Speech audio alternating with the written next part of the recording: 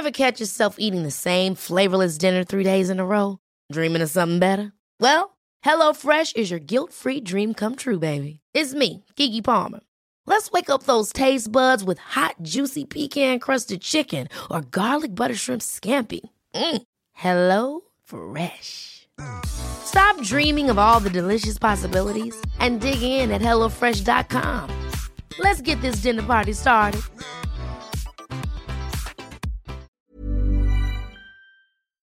Well, g'day, Sandro here.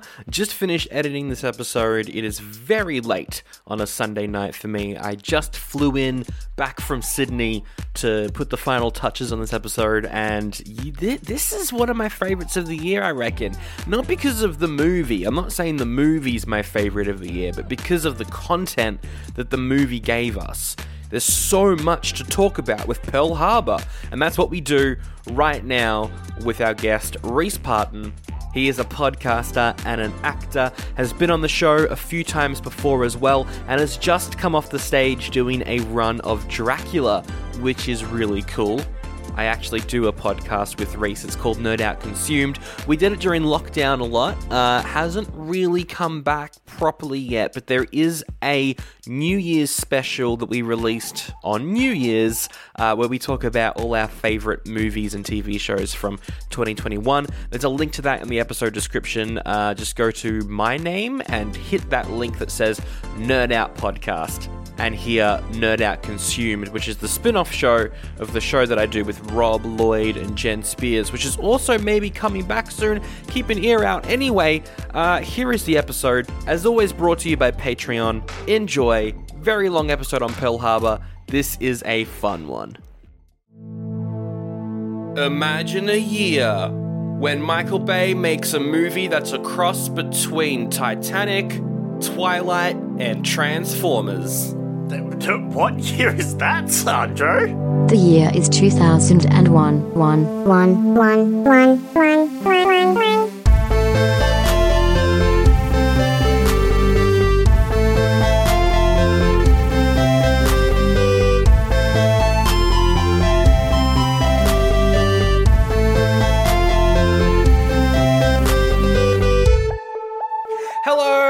And welcome to Oldie But a Goodie, the podcast where we ask ourselves, 2001 was a weird year for movies, wasn't it?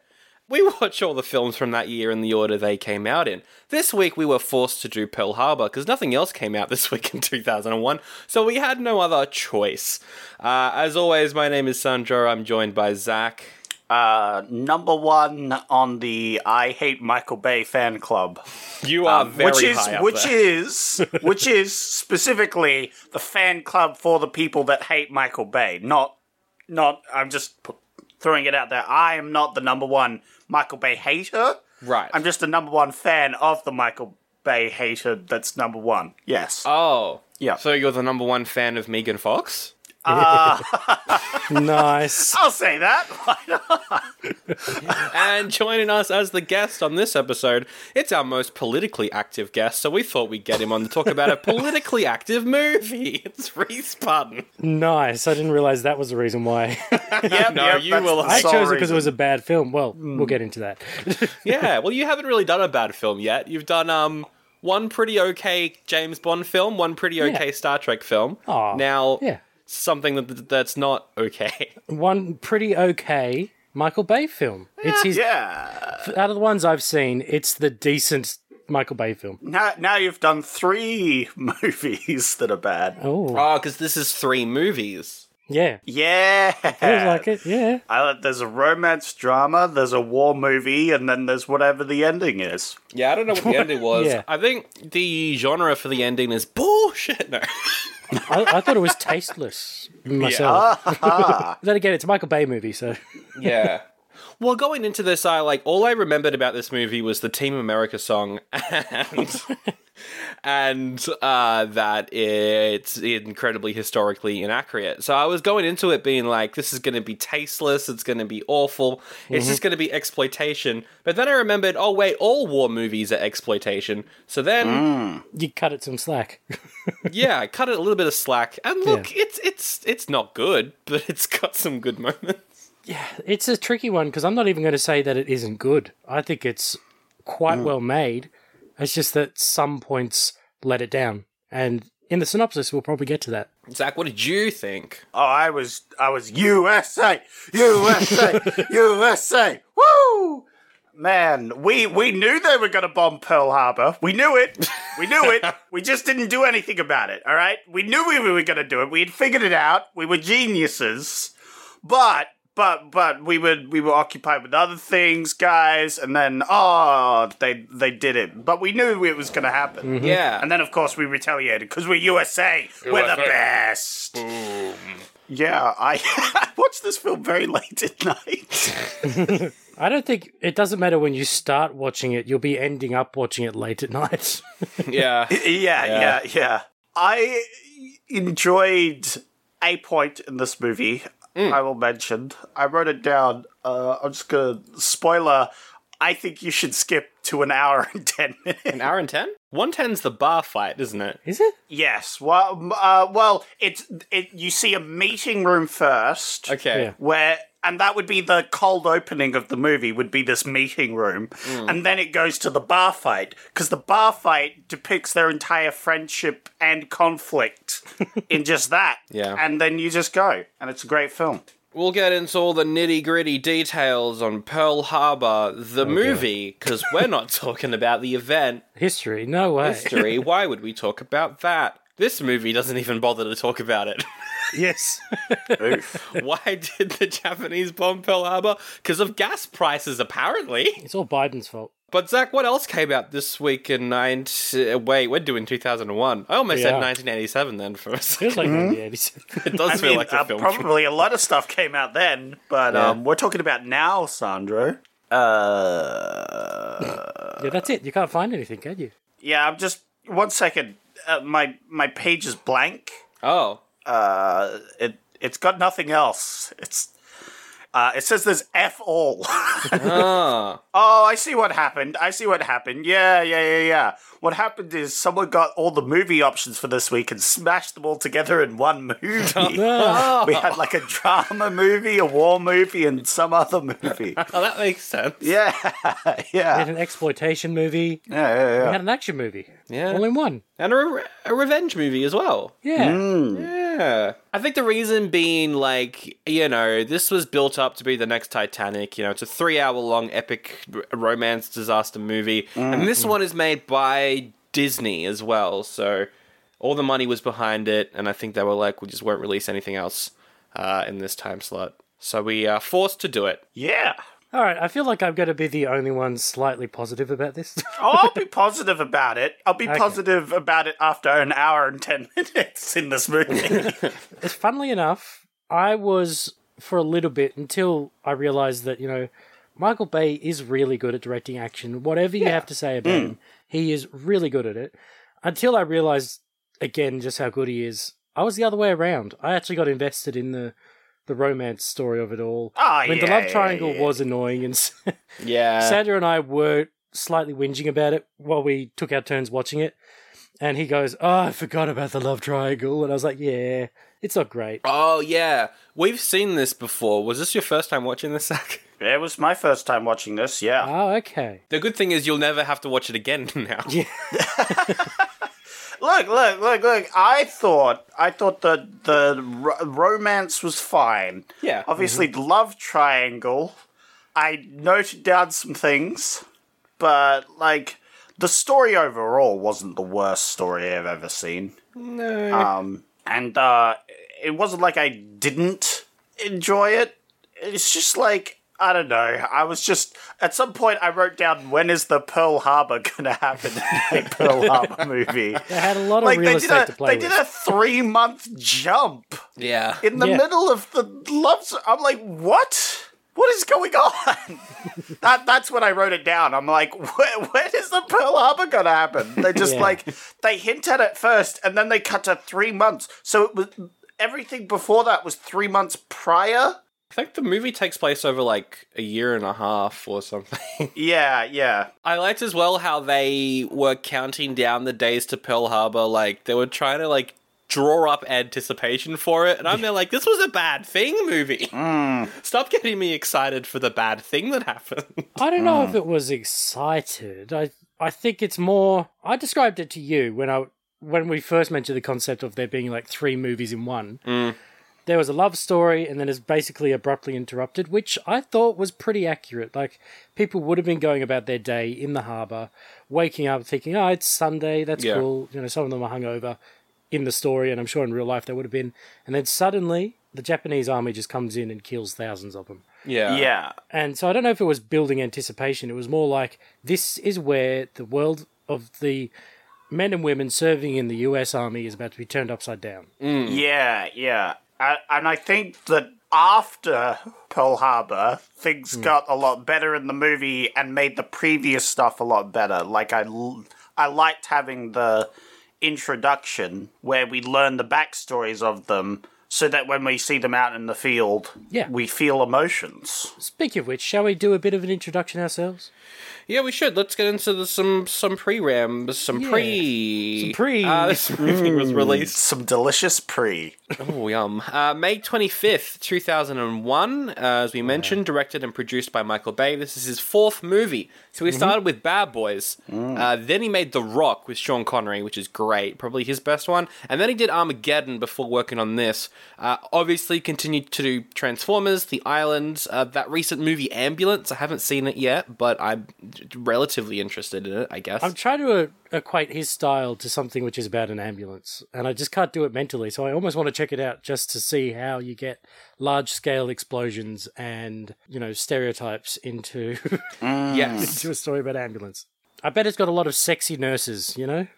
But yeah, at least I think that movie's got proper cinematography, unlike his last film. So, Six Underground was a headache. Oh, right, yeah. But yeah, look, in terms of Michael Bay-isms, it's not as bad. This is a Michael Bay film before he became the Michael Bay he is now. Yeah. Zach, if I told you that this was directed by someone else, would you believe me, or would you believe that this is completely Michael Bay just by watching it? Well, the first hour and 10 minutes didn't really have any explosions, so, you know, you could have probably convinced me. There's a lot of screen... There were some explosions on those parachutes. That is... I was about to say that. Anyway, getting out of the gutter. I hate both of you equally. We know. Maybe Sandra a bit more. Yeah, that's true. It is written by Randall Wallace, best known for writing Braveheart. Ooh. Similar tones and whatnot. Yeah, this is alright. He's also a director. He directed Secretariat and The Man in the Iron Mask. He didn't direct this, though.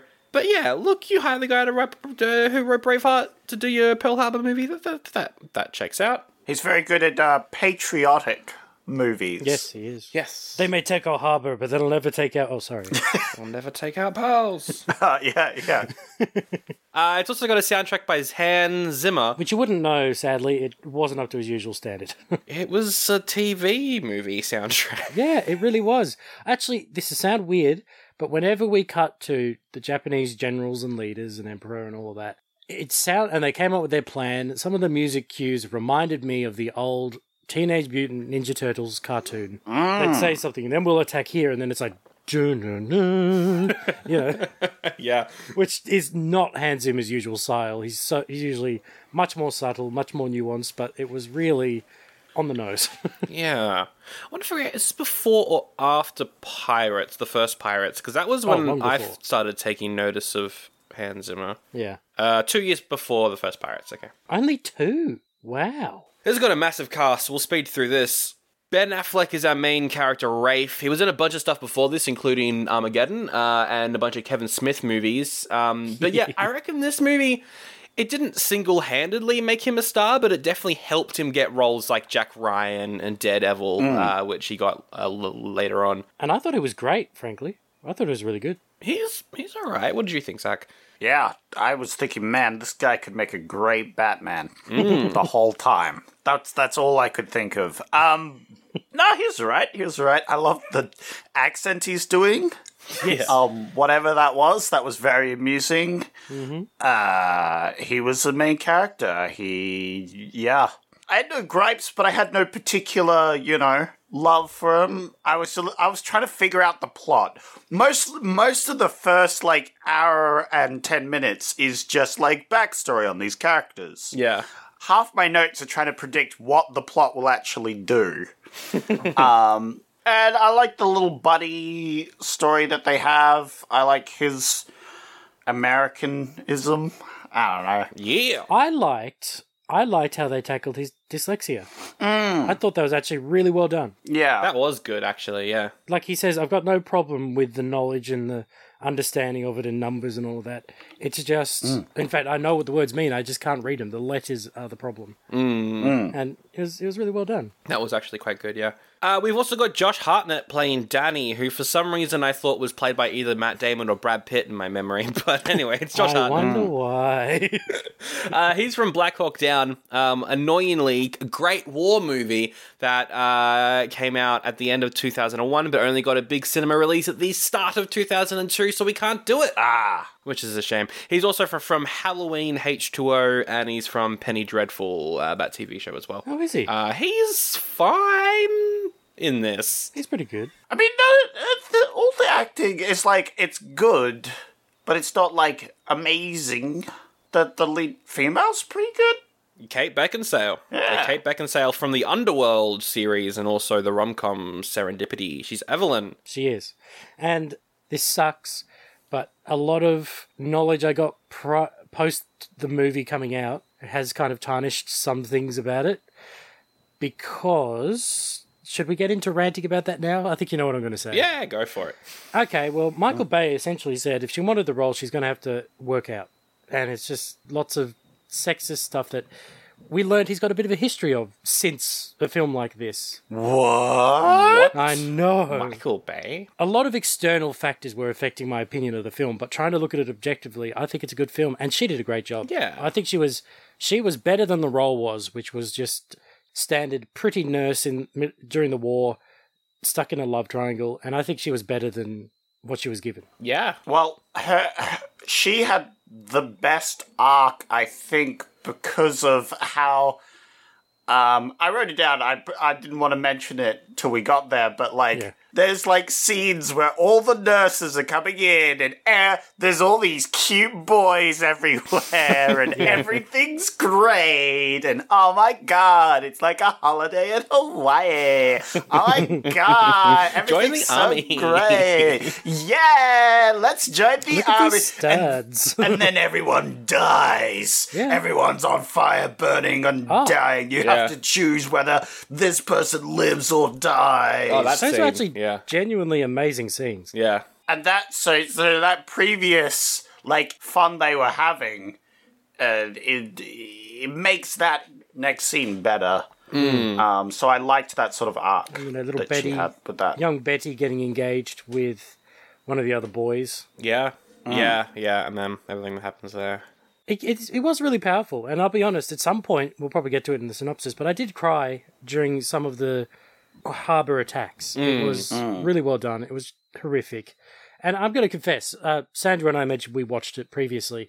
When I was a kid, all of the political stuff, all of the geopolitical stuff and the inaccuracies of it all went over my head because I didn't really know. And I glorified violence a lot more than I do now. And I thought, this is such a cool movie. And it's like, oh, it's a shame some good guys died, but the bad guys are attacking, such simplistic thoughts, which is what the movie's targeting, but really there's so much more nuance than that going on in reality. What do you mean they're targeting simplistic thoughts? I thought this was just a American movie, for an American audience. I don't see the the Brits connection struggling, but the white savior, I know they're all white, but the American savior comes along and helps all of the Brits in their struggles. USA. I think we have awoken a sleeping giant or something. There's something someone says. Yeah. That's what the general says. But yeah, I was, when I was younger, it was very simplistic. My thinking was simplistic because I didn't have much knowledge. I watched this, looking back at it, far too early. I was really young when I was watching this. But I watched it a few times over and over just because I liked the action sequences. And I was comparing the flights to things like Star Wars, where they also have interesting action sequences. Anyway, I like the filmmaking. But anyway, watching it now, I'm much more invested. Rest of the cast. Oh, Jennifer Garner's in this as one of Evelyn's colleagues. She obviously went on to be Elektra. That launched her into a massive career. She's barely in this, but she's good in the scene she is in. Speaking of someone who's barely in this, Michael Shannon from Knives Out, Man of Steel. He plays a guy called Goose, which is close to Goose, which is a probably Top Gun reference. Haha. Yeah.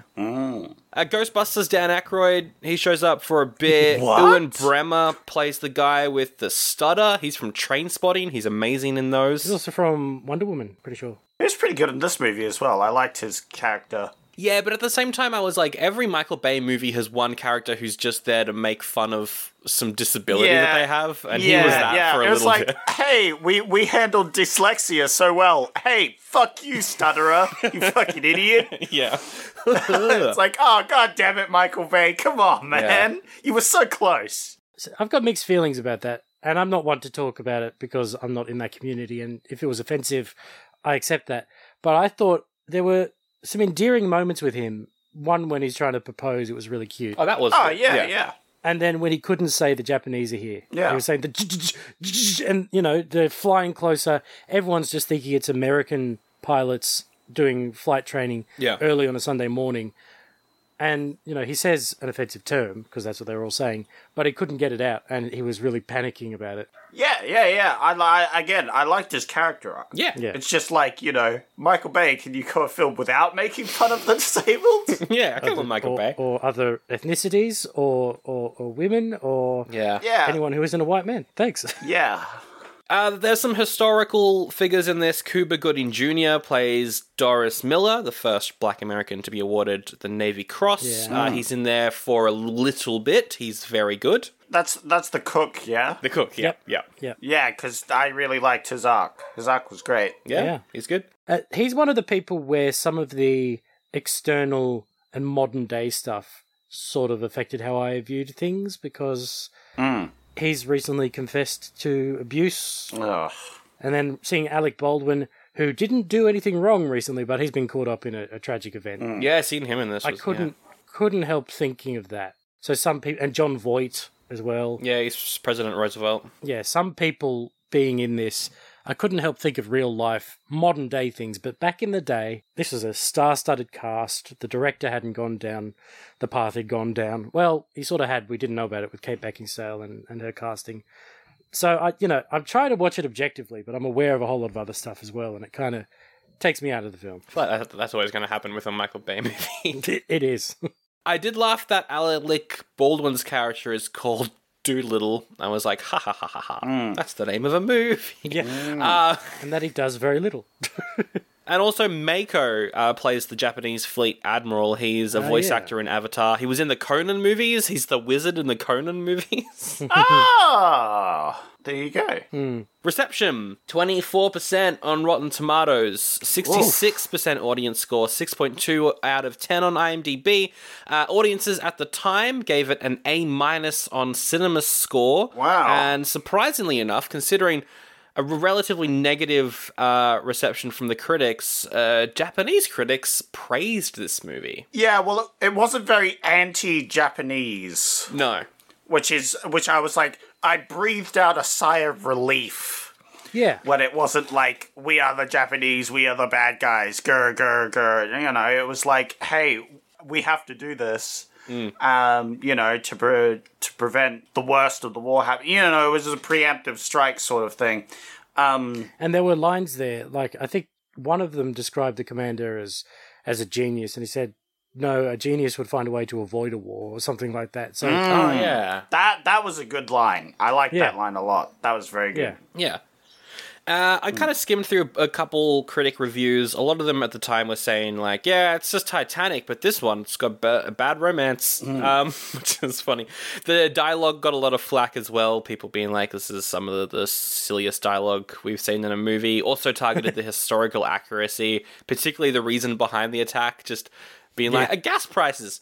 Everyone loved the 40-minute action sequence, though, so that's good. And it won an Oscar for Best Sound Editing. Oh, there you go. Sound design was good. Yeah. I've always thought that about it, actually. There was the scene where, and this is jumping really far ahead, but when a lot of the people on the ground, because I only had 4 planes still operating, climbed up into one of the lookout towers at the airport, and then they fire their rifles as one of the planes is chasing Danny or Rafe, I've forgotten which one, and they all fire. I always thought the sound design, you could hear each individual gun firing, and then the sounds of the bullets hitting the hull. Is it a hull when it's a plane? Anyway, yeah. hitting the frame of the plane and tearing holes in it. I thought it always sounded really good, even on my old Catho Ray TV, which is what I first watched this on a VHS. Oh, boy. Yeah, okay. That's good. Yeah.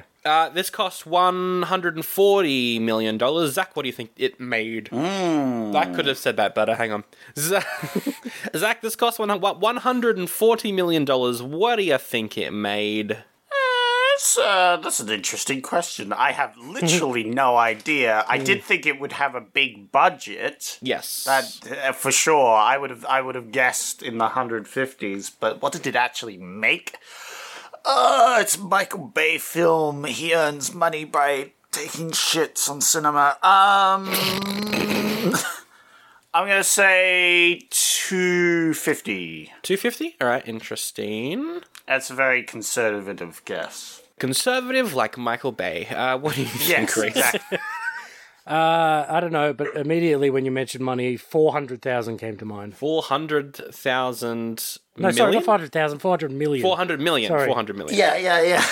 It's about, whoa, wow, this one really bombed. I wonder actually, because I know a lot of Michael Bay's latest movies, like Transformers, that war thing that he did recently, probably like a decade ago at this point, but a lot of them are funded by the military as well.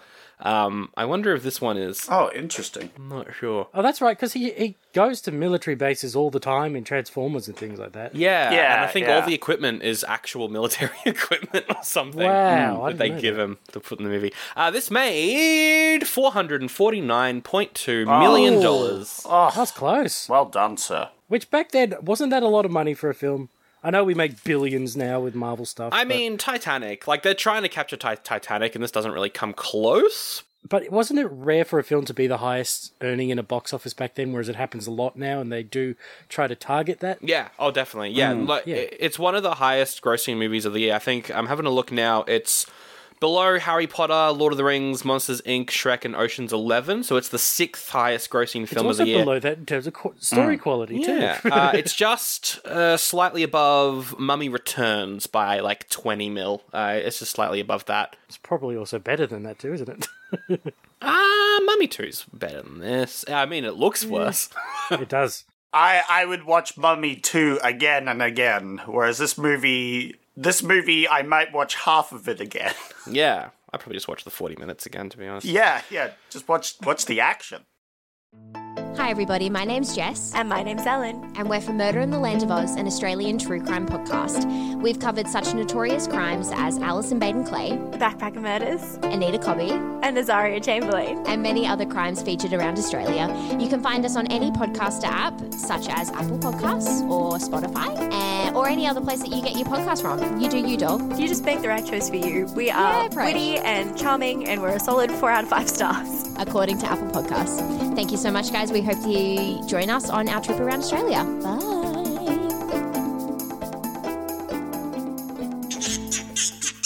That's Not Canon Productions podcast. There's a bunch of taglines. I've only chosen a couple because there's like 10 taglines to this movie, so I've chosen a bunch of them. Oh my goodness. You got to give them thumbs up or thumbs down. I will do them in my old war voice, I guess. Oh god. It takes a moment to change history. It takes love to change lives. Thumbs down. Yeah, I'm gonna thumbs down just for the voice, not the thing. No, the voice made it so much worse, actually. Hey, do you remember the Admiral and the voiceover guy from Star Wars Clone Wars? Yeah. Try and do that. It was the end of innocence and the dawn of a nation's greatest glory. Oh, Jesus. Exploitation much. That's not the way you describe a tragedy. Oh, God. Thumbs down. The glory is that they got revenge. Yeah, I get that bit. Thank you, announcer dude. But even the pilot said, are we really going to make much of a difference? Oh man, I hate this next one so much. All right, here we go, announcer dude. December 7th, 1941. It was a Sunday morning. ... That's it? That's it. If it was in Australia, it was your standard Sunday morning. Yeah. Thumbs down because it's so vague. Yeah. Yeah, it's just like a shaky thumbs down. Yeah, it's like, it's almost fine, but it doesn't do much. Yeah. It doesn't exactly excite me to go to the movie. It's like, oh, what's happening on that date, you know? Yeah, what happened then? What happened then? I reckon my dad would have gotten up. He might have, if they were around, Yeah. But in America, it was a bad day. These next two posters are in the style of World War II posters. They had a bunch of specialty posters made up, and this is the first of those two. Victory! Did the people writing these taglines watch the movie? Yeah. Or no one came out of this winning. Yeah. Or know about the tragedy. Even the counterattack that they didn't work. They lost one of their two best pilots. Yeah. Yeah, like there was zero victory. Big thumbs down. This next tagline's about God. also in the style of an old World War II poster. Keep that in mind. Oh, God. Nurses are needed now to have and to hold. Oh, Jesus. Who thumbs down? Kate Beckinsale, more like Kate, me watching the ship of me watching this movie has sailed. No. And then the final tagline is More like Kate Beckin parachute. experience the event that changed the world. Oh, come on. And by the world, we mean America, because that's the only country in the world. The USA is the world, Sandro. In the USA's eyes, yes, exactly. Absolutely. So, as an American, I give that one a thumbs up. But as a Kiwi Australian, we both say, Yeah, well, that's it. Yep. Look, when we're making these jokes, I do want to acknowledge it was obviously a tragedy, and they had to retaliate in some way. And I genuinely can't imagine what it was like for anyone in that time across most of the world. But America, you were not the heroes of the war. No. Well, I think in war there are no winners. Pretty much. Well, that's the great thing about Full Metal Jacket. That's what makes that such a good war movie. Great movie. Is it's anti-war. This is pro-war? Kinda. It sort of is. Like, it's the slow motion glorification of explosions that Michael Bay is good at is pretty tactless, frankly. And when I was a kid, I thought, oh, this is so cool. But there's nothing cool about war. Absolutely nothing. And yeah, like, exploitation movies, I'm a fan of some of them, but there is a line to draw, especially when it's based off real events, and this one felt kind of gross at times. But anyway, let's talk about the plot of Pearl Harbor. Yeah. Okay.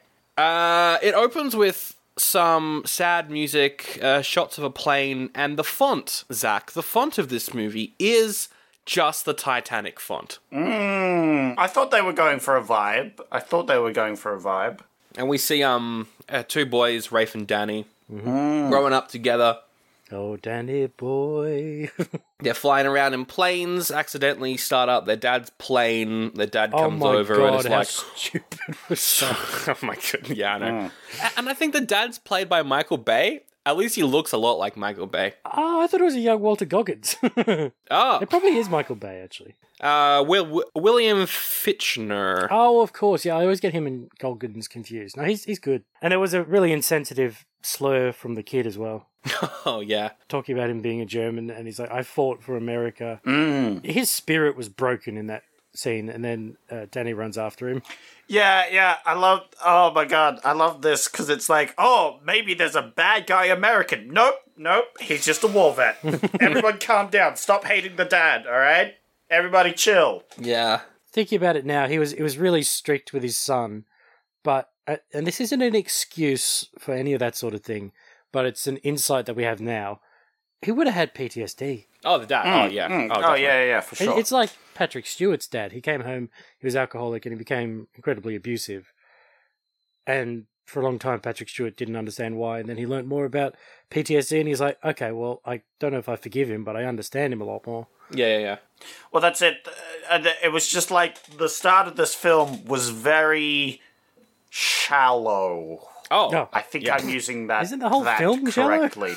Yes, but particularly I noticed. I was like, "Oh, USA, Boys, like the boys, kids go, boys. land of the free, home of the brave." Yeah. And other things like that. And then you have this interaction with the dad, and it's like, oh, there's a bit of emotion here. Oh, his dad's, a bit of an asshole. But then that's cut short because you learn he's a war vet, and then everyone's okay with him being a bad dad because he's a war vet. Yeah. Oh, but that never even comes back, though. No, like, it his doesn't come relationship back. with his dad is ignored for the entirety of the movie. Yeah. Yeah. And also the scene where the dad's, like, hitting him and then his friend comes up with a plank. It's shot like the Bourne. I'm just... Why? Yeah. I know. Just proper cinematography, please. It's not as bad as Driven, so, you know. Also, I know a bit of wood would hurt you, but I don't think Rafe would have had enough strength to hit him hard enough to knock him down. Yeah. Or pick up that wood particularly well, frankly. That's true. But anyway, 1941, wars started, America doesn't want to get involved, tensions with Japan, that's the historical backdrop. And they're just a couple of Daredevil pilots. They're flying around their Daredevils. Yeah. They're playing chicken. Playing chicken, exactly. They play chicken at the airfield where they're training, and then they get yelled at by Alec Baldwin. And then, why was it just Rafe that was offered? But Rafe is offered to go as like a, what's the word? Not an envoy, but to work with the UK in their current struggles. I think he volunteered. Well, there was a setup where it's officially a volunteering thing. I think they're just setting up a squadron, right? So a single squadron, so they only have limited slots to send people in. And they don't want to send all their best pilots over to Britain. That's what the guy does say. The Brits are our friends, but we can't help them out entirely. No, of course not. Yeah. Well, it's because they're at war with the Daleks. Now it all makes sense. Hey, you know what, Sandro? That's bullshit. But that's very good bullshit. That's a quote from the movie. Oh! Oh, I did laugh. There's one line in the movie where I think it's Alec Baldwin. He's like, "Thank you all so much for volunteering. Boys, you're showing the real heart of America. Blah, blah, blah, no extra pay, etc." And I was like, this movie loves volunteers almost as much as James Corden does. That's an outdated reference by the time this episode comes out. I don't know, he's still on the show for a year. Oh, true. Also, Ben Affleck's meant to be 24 years old, which I found very funny. Yeah, you love that. Because he's clearly like 29 as an actor. But it's not like that's ever been done before, ever, and happens all the time now, Sandra. Yeah, Sandra, I you gotta learn to stretch your disbelief at least once on some movies. My thing is, this is a fictional character. Yeah. Don't mention their age. There's no point. I don't remember hearing it, so I'm sure they did, but I don't remember it. There's a part where he's like, "I'm going off to war. I'm almost 25. I gotta do something with my life." Oh, yeah, that's true. The commander goes, "You're all young, you're all, 25, you've got the rest of your life." Yeah, that's right, he does say that. Yeah. But Sandra, you still, just ignore it. Just can't move on. ignore it. You're obsessed.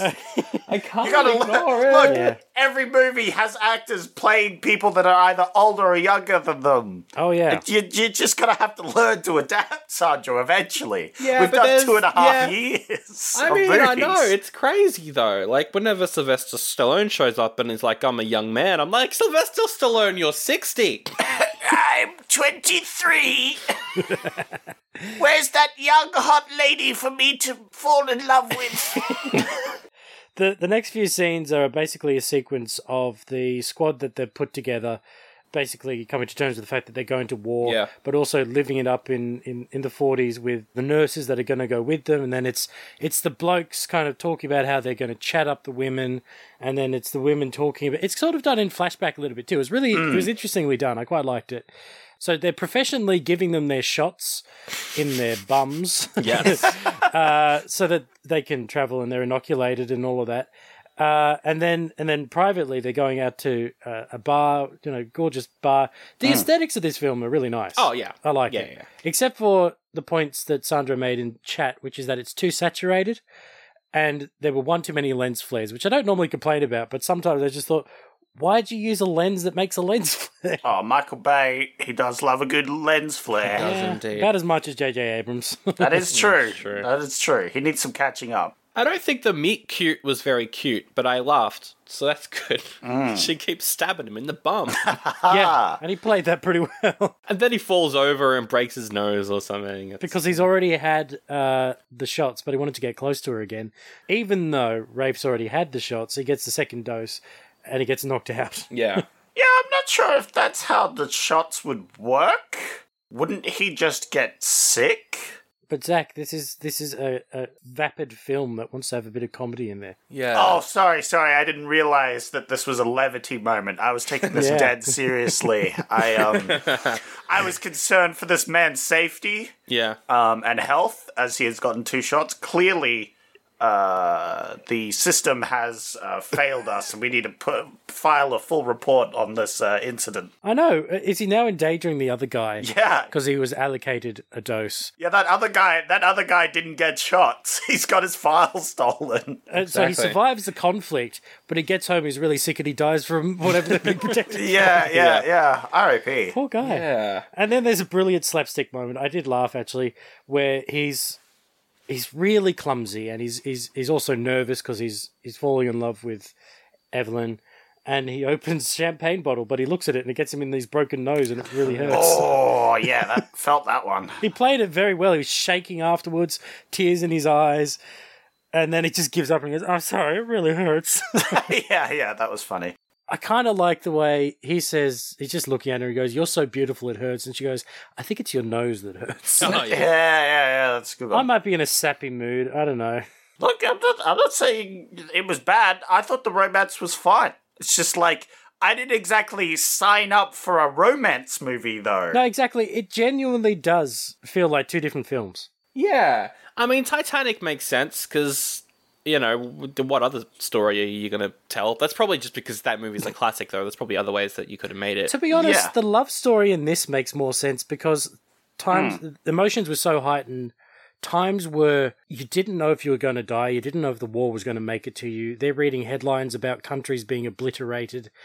If they get a little bit of feelings for each other, you're going to act on it. It did feel a bit fast, but also then I rationalized it that way. No, the fast bit was the bit that I liked because this movie is 3 hours long, and I was just like, the faster the better. The only problem I had with the romance was that it took an hour and 20 minutes to get to the Pearl Harbor bit, If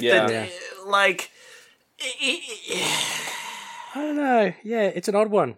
There's no balance in it. I told Sandro this, that I don't mind them both being in the same film, but it's so abruptly done that it feels like 2 different films, like we've been saying. I think a better movie would have been, I don't know, they're both stationed at Pearl Harbor and all the bad stuff happens and they help people and then they fall in love or whatever. That would have been probably a better movie than this kind of convoluted love triangle. But for what we I've got got, mixed I think feelings. it's well acted enough that you can believe it. And it does that weird thing that a lot of romances do, where it's got amazing shots of Hawaii with Hans Zimmer's music, where it does sound like a TV movie, but it's beautiful music because he's good at what he does. And it puts the package together really nicely of, this is just a romance movie. It's really nice. And then suddenly at the 1 hour and 30 minutes mark, pretty much exactly, the first bomb blows up a ship and it goes into hardly any music.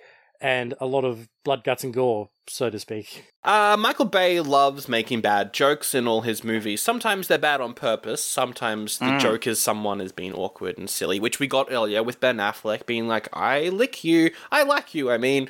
And that's, you know. That was very dumb. I was like, Michael Bay. That is classic Michael Bay. Then it flash forwards to when the nurses are discussing, what did he mean? Well, he said like. Oh, like you. Okay.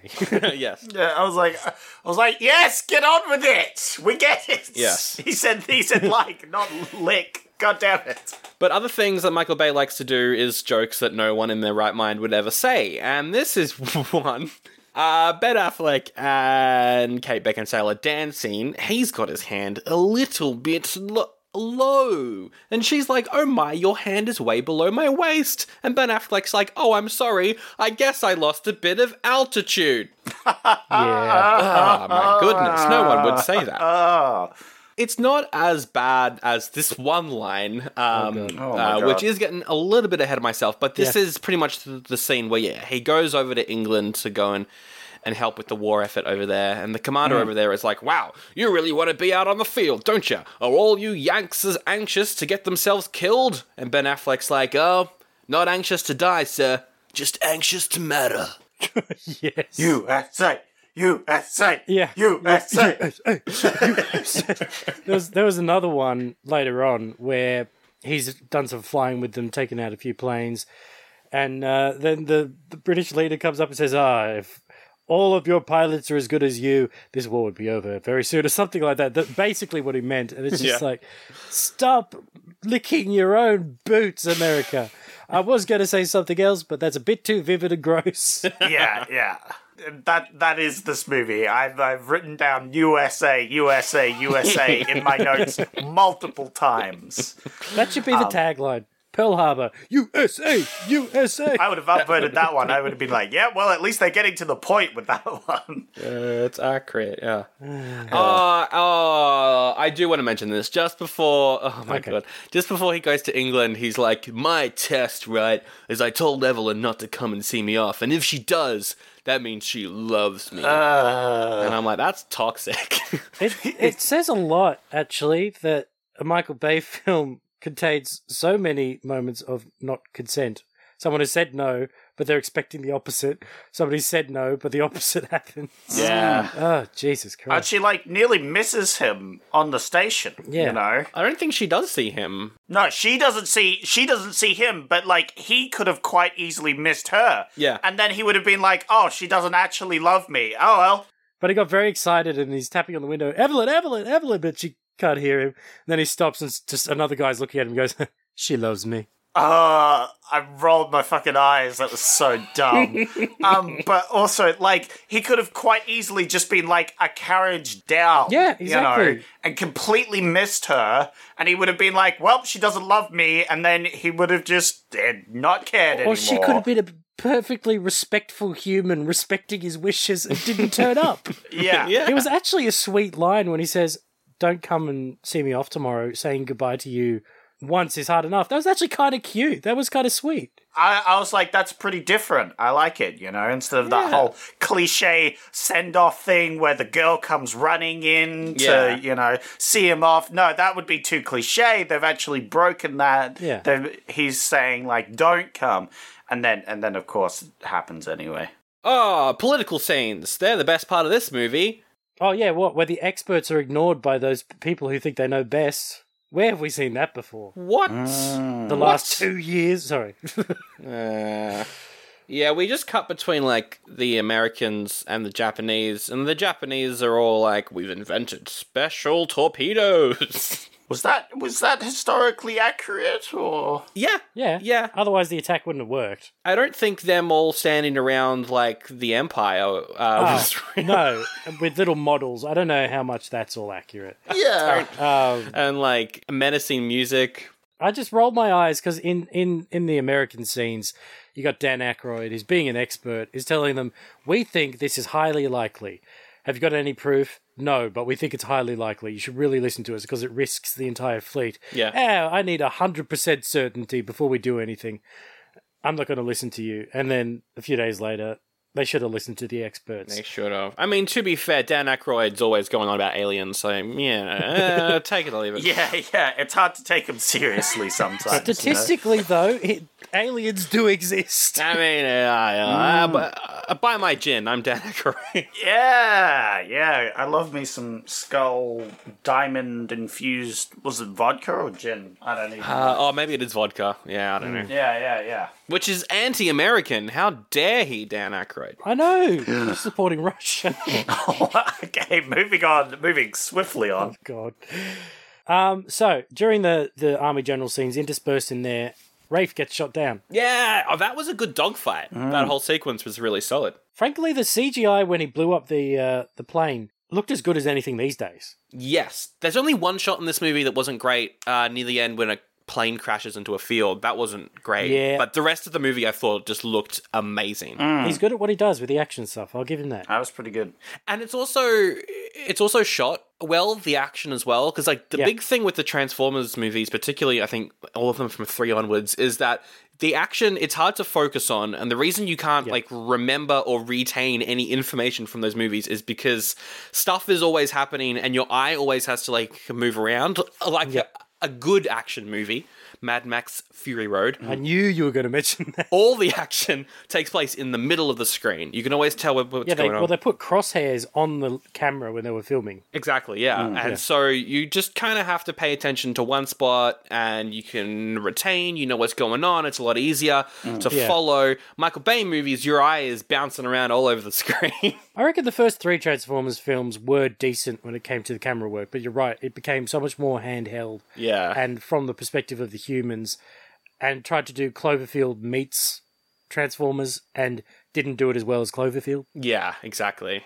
So that's kind of, a big thing with those. Whereas, with this, I thought the action was all pretty good. Aside from fist fights, which turned into the Bourne Identity. But it wasn't as bad as Driven. I think Driven, which we did a few weeks ago, was so bad that any other shaky cam now is just going to not feel as impactful because that movie was so bad. My favourite sort of shaky cam, and this is going to sound really weird, really specific, but it's the beginning of, I don't know what it's called, it's probably just called Star Wars The Clone Wars, but the movie The Clone Wars, they're in the trenches and the clones charge, and it's as if you're one of the clones charging up there, and it's handheld, and it's following a few of them, and it's animated, but it gets exactly what I like from handheld, where it's not too shaky, but it's obviously climbing over the trench as well, and things like that. That works really well. I like just before he goes up in the air, he's talking with a British general, and he says, "God help anyone who goes to war with America." Yeah, that's another one. USA. And that's the one where the Japanese general says it's like maybe we have awakened a sleeping giant. USA. Yeah, USA. I'm just like, oh my god. So then basically the generals have had their meeting. We found out that Rafe got shot down. Danny goes and tells Evelyn. They're mourning together, they're celebrating him, and then she turns up at the airfield and everyone disappears from the hangar. Yeah, that's because everyone's like, oh. I've got some great quotes here. Ladies cloud the mind. The world's first incel, maybe? Maybe. Not sure what yeah. Maybe. Oh my god. Interesting. Maybe. I don't know. So after the hangar scene, he says, hey, have you ever seen the harbour at sunset? And she goes, oh yeah, a few times. Have you ever seen it from the sky? From the sky. And so they go for a flight, and that was fine, that was cute, but then they jump 5 steps in the dating process and they hook up in parachutes. In the parachute room. And I was just thinking of the guy, right, who's going to go to war. He's going to be up there in the plane. The plane's going to get shot down. He's going to open his parachute and he's going to land on the ground. And he's going to be like, wow, that parachute really saved my life. What's that weird stain there? I thought... Well, as we find out, there probably wasn't a stain because Evelyn gets pregnant. She does get pregnant? That's true. Good point. That's true. At least they're being respectful of the parachute. Yeah. Exactly. It's such a weird, it's like the Room quality sex scene. Have you... Okay, guys. Have you ever been in a parachute room? Is it hot? Oh, it's the most sensual room possible. It's almost impossible not to get it on, you know? Yeah. That's why it happened, you know? You can't help yourself. It's like being in a bedroom with sheets, but the sheets are everywhere. They're hanging up, you know? It's just like... That got Sandra. Oh dear, that was dumb. Yeah, so Evelyn sort of regrets it. She feels uncomfortable because she was madly in love with Rafe. But, you know, they're getting closer, her and Danny. And then, out of the blue, Rafe's alive. Ben Affleck shows up, he's in Hawaii. He was like, give me a hard ticket to Hawaii, please. I'm going to Hawaii. And I was like, yeah, Michael Bay would like that movie. Pretty good stuff. Patreon. I'll tell you who else who would like that movie. Scott Morrison. Hey, this episode's going out after the election, I think. That's pretty fun. It is, the 25th, you said. Yeah. Oh my god. Anyway, Ben Affleck's alive. He talks to Evelyn and immediately figures out what's going on just by looking at her. Yeah! And then I wrote looking that at Danny. down. I was like, what the fuck? What the fuck Yeah. is this scene? The scene is the dumbest fucking It is. scene I've ever It seen. is. He rocks up. They think he's been dead. He would know this. He would know that they thought he was dead. Well, they even say it. She says, Rafe, you died. Yeah. Yeah, and so they should have been like hugs, celebrations, excitement. The first thing that should have happened when Rafe saw Danny was they like ran to each other. They were like brothers. Yeah. Yeah, exactly. There should have been this whole big thing. They were like this and that, and then later on, it's like Rafe figures it out, and he's Yeah. like, "What?" And then he feels that big betrayal, you know, because they just had that big reunion sort of thing. I don't know how I feel about it. I'm more on Danny and Evelyn's side because it wasn't a betrayal because you were dead. Yeah, In yeah. their mind, you were dead. I get it. You're on the cuck, the guy side. I get it. You cuck Rafe. Gotcha. Wait, but wait, it was Rafe who was cucks. Yeah. yeah. The kaki. But it wasn't by definition cucking because he was gone. Yeah, he wasn't watching. Well, yeah. Look, that it was accidental cucking. That's for It was. sure. Oh, wait, no, he was watching because he watched the movie and figured it out instantly. Oh, God. yeah. Yeah, the guy who was documenting everything actually saw them in the parachute room. Yeah. Yo, Rafe, I got something to show you. Oh, no, I just thought that Michael Bay showed Rafe the dailies. And that's how we figured it out. I was so mad. I was like, what the fuck is this scene? Why does he just like look at them both and just go, oh my god, you betrayed me. Oh my god. Yeah, and Or I- maybe I it's because tried he's to- Daredevil, right? Because, like, when he fell out of the plane, He could hear it all. His senses were heightened. Even underwater, he could hear it all. What the fuck is going I on? don't know. It's impossible to explain because it's dumb. I'm trying to think about it from his point of view. I think he overreacted. I would just address it. I'd be like, do we need to break up? Do you two want to be together? Let's never talk to each other again. It'd be sad, but he just overreacted. He shouldn't have punched him. I don't know. Yeah, well, clearly you're clearly not of American blood, because we don't stand for that sort of thing around here. Come on, How kid. dare you touch my missus? Come here, you. Yeah, no, I think his reaction makes sense after this scene. It's just like that scene where he instantly figures it out is Yeah. very stupid. Yeah, the bar scene's kind of funny. The most realistic part is they started a bar fight, I think. That was pretty funny, yes. So they go to the bar afterwards. Yeah. Well, Affleck goes to the bar. Danny rocks up while he's telling war stories. Yeah. And I liked how he's like, yeah, you know, those Nazis, man, they fight differently. They fight real differently. They'll come around, they'll shoot you from behind. Just like some Americans will, as he looks at Danny. Just Yeah. like, oh my god. So do they fight differently or do they not? Yeah, wow. There's a weird scene. There's obviously a cut there because Rafe's wearing his uniform.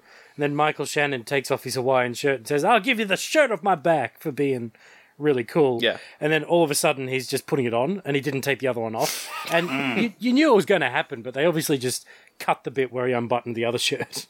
So anyway, they fight. The security turns up, so they run away. They sleep in a car. They're still buddies, I guess. They're like, yeah, we'll hang out. You know, it's fine. And that right there is when the Japanese planes take off. Yeah, well, yeah, because we cut. It's night. Yeah. I love how it's nighttime, and then we cut to Japan, and they're like, "Oh, here we go! It's now December 7th," and they pull the calendar over. Like, it's December 7th. Yeah. But also, in terms of time zones, That's what I was thinking. is it still nighttime? Which one's ahead? I'm not sure which one's ahead, actually. Where is Hawaii compared to Japan? They're like close. Yeah, are they? Let's have a look here at the. Oh yeah, they're close-ish. It would still be Okay. a pretty decent enough time difference. I think there's a whole Australia in between Japan and Hawaii. There might be. There's that much space in the in the Pacific Ocean. Yeah, but Australia doesn't really matter. Don't worry about that in the film. Oh, we don't exist. Yeah. You have to watch the movie Australia for us to matter. Oh, ugh. So anyway, the Japanese are on their way at last, literally halfway through the film. Oh, Yeah. my God, yes. This is my last notes were around here, and I was like, next time, if I ever watch this movie, I'm skipping to an hour and 10, because that way you get like 10, 20 minutes of preamble, and then the movie starts. Yeah. I'd say actually an hour and 8 minutes, because that's when they're all assembling in the Oh, yeah. conference room to hear from the experts. But yeah, no, I think that's not a bad idea. You could almost cut some opening credits in there. Yeah. Yeah, I think it would work. And then this is really great scenes. There are people living life in Hawaii. It's pretty great. And the admiral is out golfing, and then all of a sudden, a valley is filled with planes flying through. Yeah. And they're saying, why are they practicing so early? Because they think it's Americans, but it's the Japanese. It's a really good scene. It is a really, really just overall great sequence, and the music is like tense. It's But just subtle, yeah. which is nice. Yeah. A lot of the tone is built up by just the sheer number of planes and their engine sound design. Just everywhere. It's really, really amazing. And then when the first... Is it a torpedo that drops first? I think it is. And when that hits, it's just like, oh, man. Yeah. Oh, boy. There are two people painting the side of the ship. They look down and they're wiped out. Yeah, because it's like these people are just kind of looking at it, and they're like, what the fuck is that? And then they're gone. There was a Japanese gunner on the plane actually telling a whole bunch of kids who were playing cricket, I think, no, baseball. He tells them to run, which I thought was quite noble of him. They don't want to kill kids, which was a nice touch. Yeah. You know what would have been good? I don't like the movie Dunkirk because I think it's annoying. But a movie like Dunkirk that's this, I think, would have been another way to go about making The Pearl Harbor. Harbor story done in the style of Dunkirk, do you mean? Yeah, like different characters. Some need saving, some are doing the saving. We can see Well, it makes sense. the fighters on both sides. Yeah, because you've got the air base on one part of the island, and then you've got the harbour itself. And you could see the story of they sort of do it here, but you could do it differently, where you see the pilots trying to get ready, trying to get there in time, while their colleagues are being murdered in front of their eyes, mass murdered. And of course, there's the shot from this movie, I would say, which is the missile going into the kitchen, and you just see it drop. And I think it's mostly real. I remember reading something about how they shot that scene. Dropping through the ceiling, I'm pretty sure was real. Yeah. It looks amazing. That sequence It does. is incredible. Very cool. Oh, we haven't mentioned him yet, but I've written it down here, so I need to mention him. The cook, because we see him in this scene. We haven't talked about him, but earlier on he had this whole thing where his arc is he fights on the ship. Yeah. And, people are taking bets and all that. Because he doesn't get much other roles on the ship other than, cleaning duties in the kitchen. Yeah. So he takes up fighting to earn the respect of his peers. He's got a pretty close relationship with the captain, which is quite cute. Yeah, which is cool.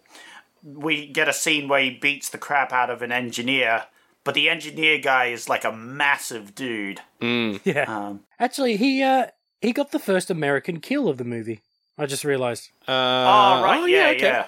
Well, of the conflict. Rafe was wiping out people in the sky when he was in England. But, in the harbour, Cooper Gooding Jr., his character, shoots down the first plane. Yeah, he gets on an anti-aircraft gun. That's a good sequence as well. Yeah, because he like talks with the captain, and the captain's like, I hear you've been fighting and winning. And he's like, oh yes, I get pretty lucky down there. And he says, it sounds like it has nothing to do with luck, that sort of thing. And it's like, yeah, Captain, you're a great guy. Boy, I would hate for anything bad to happen to you. And then when the bombing hits, we see him and the captain's like, go to your stations, do this, do that, do that. And the cook's like, hey, don't worry, man. Everyone's at their stations. You trained us well. I like that. I like that a lot. And then the captain let go. He realised, okay, well, they're in safe hands, their own competent hands, and he dies. Yeah. The thing I liked about, when I say it shows how probably accurate it was. There were still people sleeping on the ships, and they're still in their pajamas. Someone was shaving. They're still holding the razor. And people don't immediately jump too. People, half the people think it's a drill. Yeah. You know? Or that's what one of the other cooks said as well. Yeah. I really like that, because that's the most realistic bit, is people just not knowing that it's happening while it's happening. Like, most people are like, why are they doing flying drills this early, On a Sunday, yeah, exactly. Yeah, on a Sunday, exactly. And all this sort of stuff. Yeah. And then this is basically where I started crying, was just destruction everywhere, and the horrific thought of some of the people on the bottom levels of the ships as they start to sink, never being able to get out, and so they just suffocate, they drown. Yeah. And then the slow motion shots of the nursing village being shot. Oh, yeah, like on the streets. That was... Oh, that was horrifying. Oh, that my was God. Really horrifying. I'm welling up now. I've also got it playing a little bit, but just it's nasty stuff. It's brutal. Yeah, one sequence that got me was there's the guy trapped. I think it's like a window, and like he's got his hands through, and he's holding like some guy's hands as they're trying to get him out. Yeah. Yep. And they're trying to cut him out. That's when Ben and Rafe actually got there. Ben. Why do I keep saying Ben? That's the same person. Rafe and Danny. Yeah, because they get into it. So they start up their car that they were sleeping in, and are pursued by a bunch of planes, which is kind of eye roll. Yeah. A little bit. It's kind of because the planes would fly over you far too quickly. Yeah. That's not a fast car. But they're driving around trying to help all the guys, all the soldiers who need it. Oh, there's one other kind of eye roll scene which I didn't love, which was a pretty powerful shot of all the bodies in the water. I think it comes in a little later. But then there's also just the American flag drowning. And I was like, that's dumb. And then Cooper Gooding Jr. picks it up and cries about it, doesn't he? Yeah, I think so. Oh, the scenes in the ward, that got me as well. People bleeding. One guy's throat is just gushing blood. People are walking like zombies who've been burnt. And the nurses trying to keep their cool. And one of their own has died, and they're sad about that, but they have to keep going because more and more people just turn up. Yeah, some really good stuff there. Particularly, like Kate Beckinsale's acting just throughout the whole sequence. She's amazing in this. Incredible. Yeah. So good. And then, we got the boys. The boys. They fight their way into a hangar and take to the air. Then you got the guy, I've forgotten his name. He just comes out with the shotgun. Yeah. Yeah, they start firing at the planes, which is, it's dumb. I think this was when I first noted down that Michael Bay really takes advantage of being able to say racist slurs, because this is when everyone is just... probably the only film where it's sort of applicable because everyone said it at the time. Yeah. We don't now. We won't now. It's more how often it is. Like, if you were to do a drinking game, you would be fine for the first half, like, hour and a half. But then after that, you were smashed by the end of it. Yeah. It's every second sentence, and it's honestly comedic. I suppose it's better to say... the shortened version of the Japanese fighters are on the way, when you could say these dirty so-and-sos are on the way. Yeah. Anyway, the Japanese have succeeded. They withdraw a third wave that they were going to send out, but no, they withdraw that. Which, frankly, if you want to get back to your people and say we had a great victory and hardly lost anyone, wise choice. And we get shots of the aftermath in the hospital in the sea. It's incredibly striking and sad. They say, I think, over 3,000 people died, which is, whew. And America's at war now. And then the Japanese admiral's like, I fear all we've done is awaken a sleeping giant. I was like, that's dumb. Oh, my God. He's not wrong, though. America was sleeping at the wheel, and the rest of the world was fighting for its life, and America's like, oh no, we're not attacked yet, we won't do anything. Yeah, no. This isn't a story about how the USA was just not helping at all. No, exactly. And being dumb. No. This is about how USA are the heroes of the war after they got attacked. That's the story they tell themselves, yes. No. We clearly didn't watch the same film, because that's definitely what I watched, was how USA I watched are that heroes. too, but I know history. No. History isn't important here, Reese. History is written by the victor, and America was left standing at the end, so that makes them the victor. Yeah. Yeah, Because they didn't participate very much. exactly. And what's his name? Churchill was kind of racist, so we can't believe him. We can only believe Roosevelt. Kinda? Very. Yes. In war, there is no winners. So the only way to win is to not participate. Smart. Ugh. I'm just saying, USA, smart brain, big brain. What was that dumb line where they're like, we've been attacked now. Looks like it's World War II. And I'm like, World War II's been happening for at least a year, America. Yeah, someone just said, I think World War II just started. Yeah. Oh, God. That's so dumb. So bad. USA. I hated the scene as well. I know it's meant to be uplifting and you're meant to be like, yes, Roosevelt. But that scene where he's like, everyone's saying that, we can't fight back. It's impossible. Well, I'm in a wheelchair. Can I stand? I can. I've done the impossible. I'm like, this is dumb. Like, we just had 3,000 people die. Bit different than you, one man getting out of a wheelchair. Good job, by the way, but Although I did laugh when Lin-Manuel Miranda showed up and did a rap about it. That was pretty good. We definitely watched the same film. Affleck, he and Danny are enlisted into a top secret Suicide Squad. They almost do the line, what is this, some sort of Suicide Squad? They almost do it. What is this, some kind of Suicide Squad? What about that? The movie starts with the attack, then they both get enlisted to the Suicide Squad, and then we have Suicide Squad-style flashbacks to explain all the characters. Oh, James Gunn, yes. could you come and do this, please? Hey, I mean, Michael Bay thought it was so great, he did it in one of the Transformers movies for all the bad guys, so... Did he? Which one was that? I think it was the fifth one. The fifth one had the bad guys introduced... by Suicide Squad flashback style intros. Wow. Wow. Huh. So there you go. Man. Michael Bay learned eventually. He eventually He learned. took the best bit of Suicide Squad and adapted it. Alec Baldwin, he's the leader of the Suicide Squad. He's the Amanda Waller, if you will. He calls planes fat ladies, which was weird. He's like, we gotta slim these fat ladies down. And I'm like, Michael Bay, my goodness.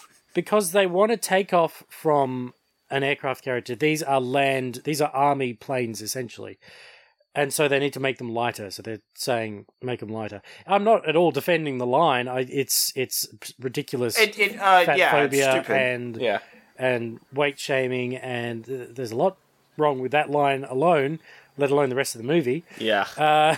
But I was just going to say, it kind of makes sense because they call the planes ladies, right? They do. And they need to get rid of the weight because otherwise they're not going to be able to make it to Japan. It'll be a very short mission if they don't. Yeah, that's why he calls them fat ladies, but yeah. There's one incredibly, terribly written line. Not because it's cheesy, but because it's so blunt. Baldwin is like, all right, man, we're going to Tokyo and we're gonna bomb it. And then everyone just cheers. And I'm like, I know. But then I did like the response. They were thinking about it for a while, and then they say, what good is this going to do? Is it going to do enough? Like, comparatively, we lost our fleet. Are we going to do any damage? Yeah, well, I did like the thing where it's like, hey, they sent 300 planes. We're sending 20. It was good comparison. I liked it. It was a good pointing out of how futile their sort of attack was. And then the movie continued on without thinking about it anymore. But Captain USA knows how USA the USA is. Yeah. So he knows that if you had a little victory like that, their ego is stroked enough to think we can win the whole war. And then their allied forces win the rest of it. Yeah. How USA is the USA if the USA? It's as USA as the USA with USA. Yeah. Now, would you say that USA? No, I think you would say that. Okay. Anyway, they fly off to Tokyo. Evelyn manages to, like, get into the news area to hear what's going on for a bit. I think I know why they made it inaccurately about oil prices, Sandro, because they attack a refinery, basically. Oh, yeah. Essentially wiping out the rest of their oil refinery. So if it was the case, they've just crippled Japan, but that isn't what happened. No, that's not what happened at all. So this would be a much more meaningful victory if it was accurate, but that's not what happened. I like how they attack the oil refinery, and it's like we just had a great scene of the Japanese coming in and bombing everything, and it looked quite good. It was in a nice area, whereas this scene, the victory scene, if you will, it's just a dirty factory in the middle of a city. Well, that's all of Japan, is what they're saying. Dumb. And it was tragic and in slow motion in America. Here it's like massive bombs. Yeah, we're getting revenge. We're sending back the medals that they gave us when we signed a bit of a treaty or a friendship pact, but they've obviously betrayed that, so we'll send it back to them on the bomb. Oh, USA, am I right, fellas? Yeah, boy. Yeah. We have the nurse. She's tucked into a corner in the, like, she's the only good bit about this sequence. Yeah, which is why I started with her. Yeah, fair enough. They're in, like, the typewriting room. Yeah. She's put in the typewriting room to pretend to type while they're saying things, which I thought was pretty funny, that somehow she's managed to get herself in, and then she immediately abandons that facade to just go wander forward to listen in on the radio communications with the planes. And we see the commander, like, communicating with the planes. They learned that they have to launch early because the Japanese discovered them a bit earlier than they expected. Yeah. They need to make it even lighter so they can put some more fuel in, but not let them fall off the ship. So they chuck some more fuel in, but they chuck out all this weight, including the guns, and he replaces them with brooms, which is, like, a clever idea, but, like, would it matter? No. Would anyone care? Yeah, you can't shoot anyway. I don't think you can even see planes in that great detail to see if they've got what look like guns or not. And frankly, people on the ground are more concerned about the bombs than the guns, so... Yeah, like, again, it's like, who would have cared about the guns? Yeah. If anything, them landing their planes or their planes going down with broomsticks instead of guns in the slots is going to make them look like idiots. The Japanese are going to be like, what the fuck are these idiots doing? They got broomsticks here. America is not armed at all. Let's attack again. Yeah. Yeah. Oh, God. Oof. They send off the planes. They think they're not going to make it because they run out of fuel. And then they, just as the commander gives up and he breaks radio silence, the island appears. Woohoo! And they see it there. Yay, we made it. And it's almost a bit of a will they or won't they in terms of which one's going to crash and die.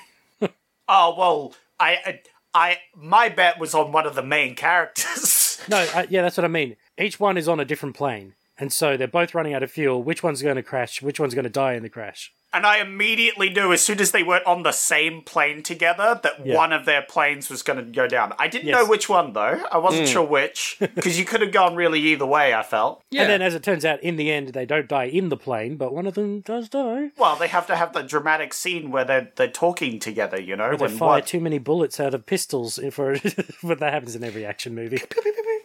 And then there's the scene that didn't look that great, where the plane comes in, saves them, with the guns that they do have, like kills the Japanese forces that have found them on the ground. Yeah, because Affleck is cornered by all the soldiers. And then it crashes, which doesn't look as good as the rest of the film, but that's literally one shot out of hundreds of effects shots, which look amazing, so hats off, I suppose. Guys, we're missing the most important scene. It's where Danny sacrifices himself for Raph. Yeah. He jumps in front of the bullets. So dramatic. He does. Yeah. He gets shot in the chest, and then that's enough of a distraction for Affleck to kill all the Japanese. Danny's dead. Rafe is like, oh, Danny, no. Cries over the body. You were gonna be a dad. And he's like, no, you're gonna be a dad. Dies. Anyway, a bunch of awards are handed out to all the peoples and, great success and etc., etc. And we see Rafe and Evelyn have named their kid Danny, which is going to be a very complicated discussion when they explain to Danny why he's named Danny. Is it? Or is it just like, hey, yeah, my best friend died in the war and his name was Danny, so I named you Danny? Yeah, you don't have to mention the love triangle. I feel like, well, that's the thing, right? That's what's going to make it awkward. Yeah, it's going to be like, yeah, you're named after my best friend who was friends with your mum, and then I died, and then your mum was and dad, Yeah, in you don't explain that. You don't bit. need to explain that, no. His best friend from childhood went to war with him and died. It was a horrible event. So many people did die. That's all you have to say. Yeah, but he's biologically related to Danny, right? So it's going to come up eventually. What are they going to do? Do a DNA test? It's like 19. It wasn't as good. I don't know. Sandro. No one gives a shit. I do. I'll tell you Joe. what, maybe Danny's kids, as in Danny Jr., his kids will go on Who Do You Think You Are, and they'll do the historical records check. Oh, yeah. maybe. No, what's going to happen is it's going to be an awkward, 80 years later where they're on, when they're on, the DNA test sites or whatever. Yep. It's like, wait a minute, we're not related to that guy? What's happening here? Maybe. But he was best friends with him, and Mom, what did you do? Yeah. Or great-grandma, what did you do? This is totally like a deathbed confession. Yeah. And then the kid's like, oh, parachutes. Now, you know what? That makes sense. Yeah. We've all been there before. And parachute room. The kid has this weird obsession with skydiving. He gets off on it. Oh, no.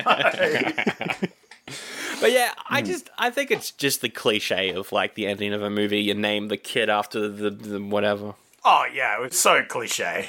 Oh, and then it ends with a Celine Dion song, which was awful. Again, Titanic. Just come on. Can you be more on the nose with your Titanic thing? Anyway, and that is basically Pearl Harbor. There's nothing really left there to mention.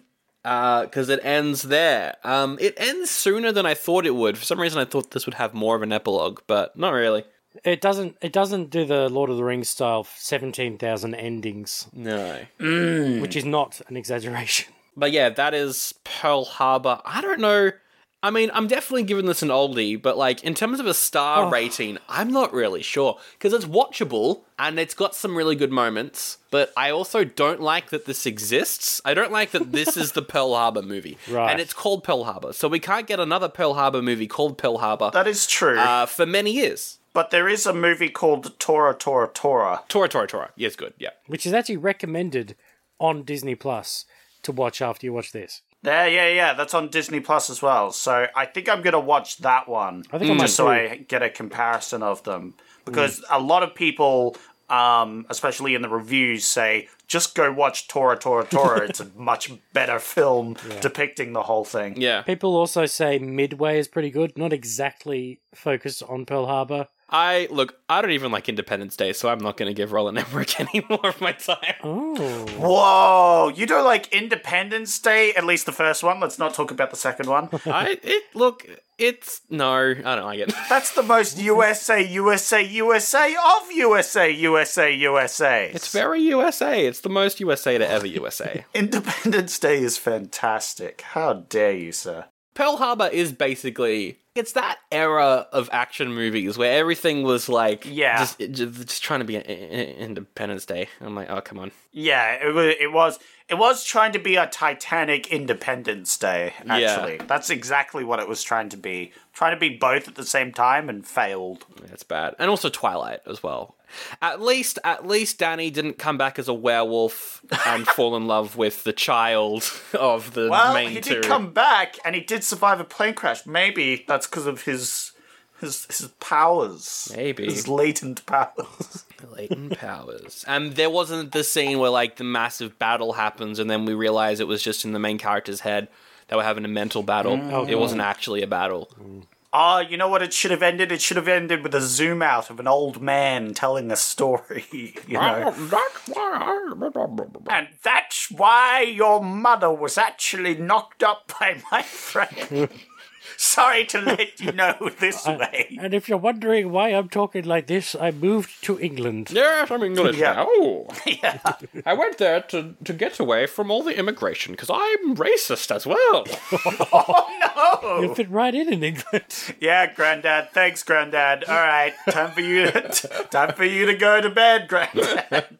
Take your pills, Granddad. But yeah, like my biggest issue with this movie is that this is the movie. You know, it's like a cash grab. You know, they want to make Titanic again. It's What are a we Michael gonna do? Bay film. It sucks that a Michael Bay film is the movie for Pearl Harbor. Exactly. Yeah. So that's my biggest issue with it. I think in terms of a star rating, it's probably like a 2.5. You know, it's not too bad, but I'm definitely giving this an oldie 100% because I just can't give it a goodie, I think is why I'm giving it an oldie. It's a weird one, isn't it? Because I do somewhat still enjoy it.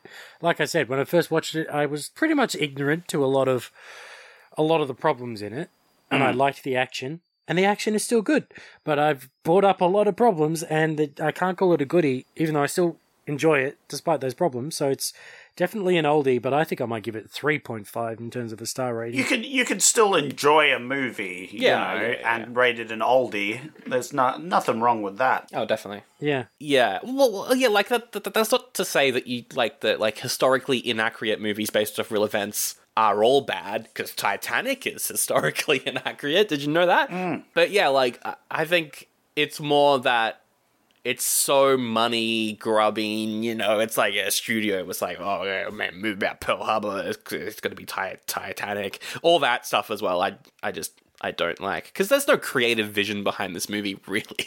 Yeah. Everyone was given a job and they just did it. But anyway, Zach, what are you going to rate it? Oh, as a great, glorious USA citizen, I'm ready. Goodie! Woo! USA! USA! I don't have a USA passport. so I have to rate this an oldie. And as a non-citizen of USA, if they give me a passport, instant goodie. Wow. Instant, yeah. Look, as soon as I become an American, bam. Goodie film. How about that? America. Fuck yeah. Fuck yeah. Flying in to drop some bombs on an oil factory. Oil factory, America. We knew it was coming. Just putting it out there. So we're not dumb. Oh, dude. Team America's a great movie. So what I took away from this was America's the best. Yep. Also the world. Yep. And I'm skipping an hour and 10 minutes next time I watch this film. It's exhausting. It is. 3 hours. Actually, I might cut the first hour and 10 minutes, and I might watch that one separately at one point. And then the next action scene, I might watch that one separately at one point. And then the ending, I'll never watch again. And it'll be great. Yeah. Yeah. Nah, that's a good way to do it. Yeah. All right, 3 oldies there for Pearl Harbor. Honestly, though, I was expecting this to be one of the worst films of the year. It's not close. Like, it's not even close to some of the worst stuff we've done this year, though. Yeah. Like, that's actually impressive. Again, Driven, Crocodile Dundee 3. Yeah. It's just even that incest movie, like, just bad. Oh, yeah, especially that one. This feels like it's close to an incest movie. I guess. It's a self-filleting movie, that's for sure.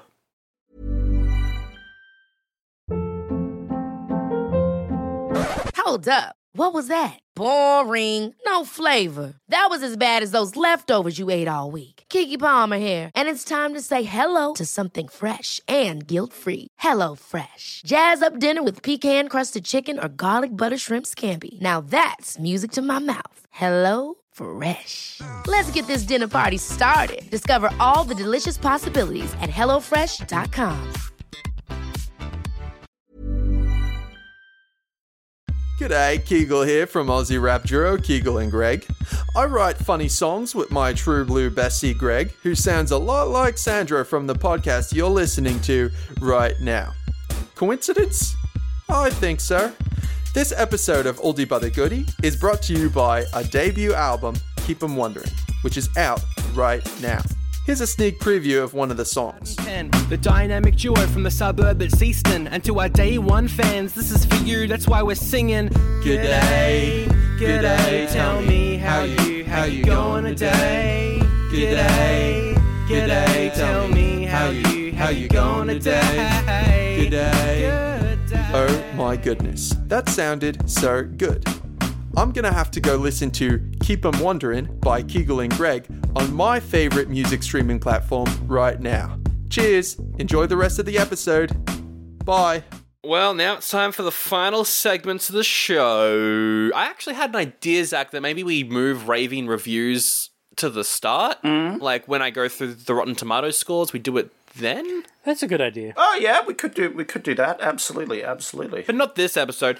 Because first we've got to Yeah, do... let's just go back to the beginning and start. Yeah, I was about to say, first we've got to somehow combine Pearl Harbor, a national tragedy, with some random movie. I mean, we can just kind of carry across Ben Affleck's character, I guess. Because, yeah, Reese, well, what we're doing this year, we are pitching, not sequels, crossovers. Because it's 2001. Sequels, who cares? They're old news. We're all about crossovers. Old news. Garbage. We're all about crossing over stuff with other stuff. I've got a random number generator. It's going to generate a number between 1 and 176. It's every episode that we've done. We've done a lot of them. My goodness. The number it lands on, we got a crossover Pearl Harbor with the movie we reviewed on that episode. The number is 145. Oh, my. Which is The Princess Bride. Oh, shit. Hey, have you seen that one, Reese? It's been a while. I need to try and remember the story. Yeah, crossover Princess Bride with Pearl That's Harbor. what I meant. I know the story of the Princess Bride, but it's like, yeah, let's get the Princess Bride and then join it with Pearl Harbor. All right. Hey, well, in Princess Bride, the main female thinks that her love interest dies. But then he comes back. And then he goes and fights the enemy. That does happen. So maybe this ragtag group of individuals go and fight a different enemy. What? In this weird crossover. Okay. How about... No, your idea is probably better. Because I was going to be like, when Ben Affleck is, like, his plane crashes, he's knocked out, and he has a dream about him in Fantasyland. But nah, that's dumb. Oh, yeah, that could work. Yeah, that it was all that the Princess Bride was all a dream inside of Rafe's head. Yeah, so he crashes, he's knocked out, and then he dreams it all from Wesker's point of view. Wesley, that's it. So he dreams the whole story from Wesley's point of view. Yeah. So it's just a remake of Princess Bride, but directed by Michael Bay. Oh, yes. Now we're talking. Oh, look, it's the fire swamp, but the fire rats, and then one of the fire rats just explodes violently. Yeah, well, that sort of is something that ties into what I've been thinking about, and I feel like I'm a bit lucky because I've had a little bit of time to think about it. Sort of inspired by Moon Knight, without being too spoilerific. Rafe, it's the best of both worlds. Rafe learns to cope with what happened and his PTSD from it by associating events in the war with like a fictionalized version of it, which is similar to what happens in Princess Bride, in that like instead of it being a Pearl Harbor filled with bodies, it's the fire swamp.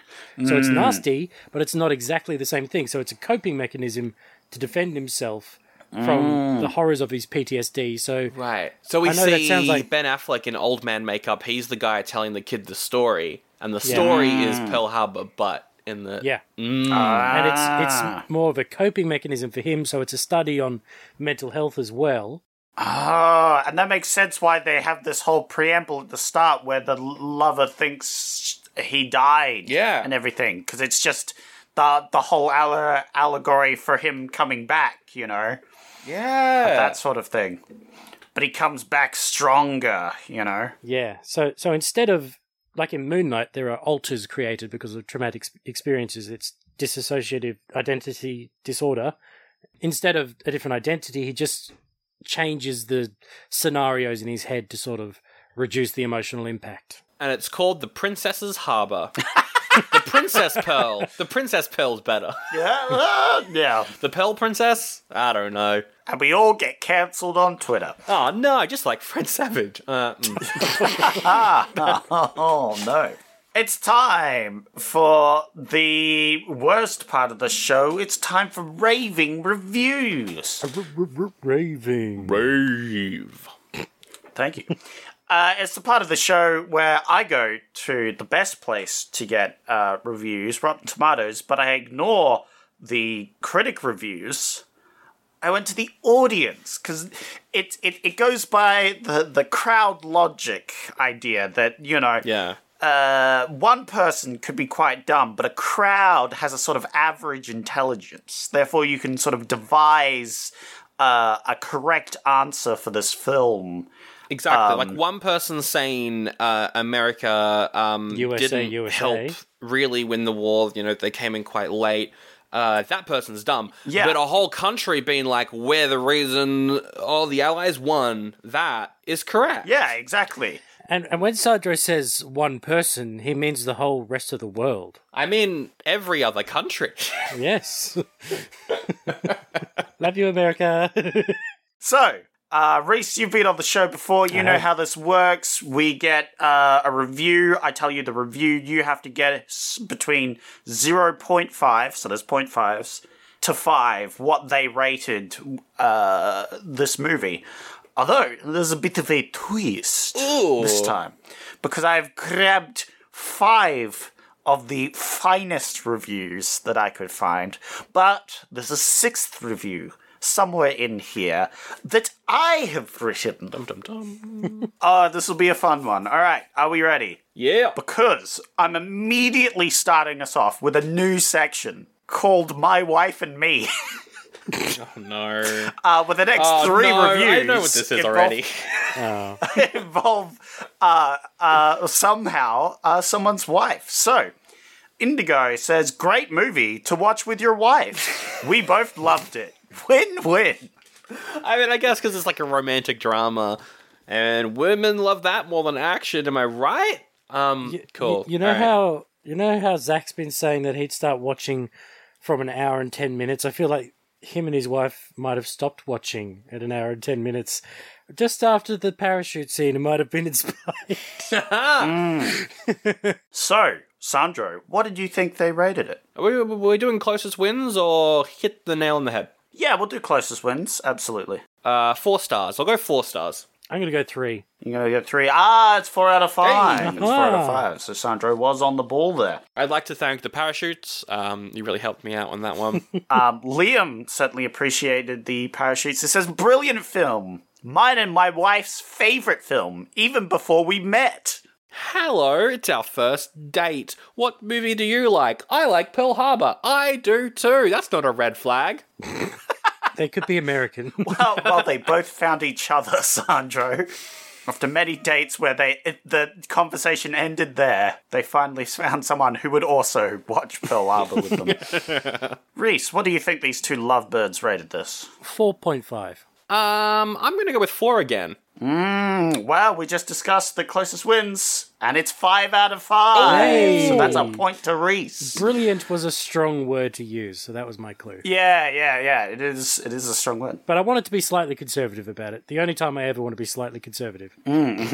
Just like this movie. Yeah.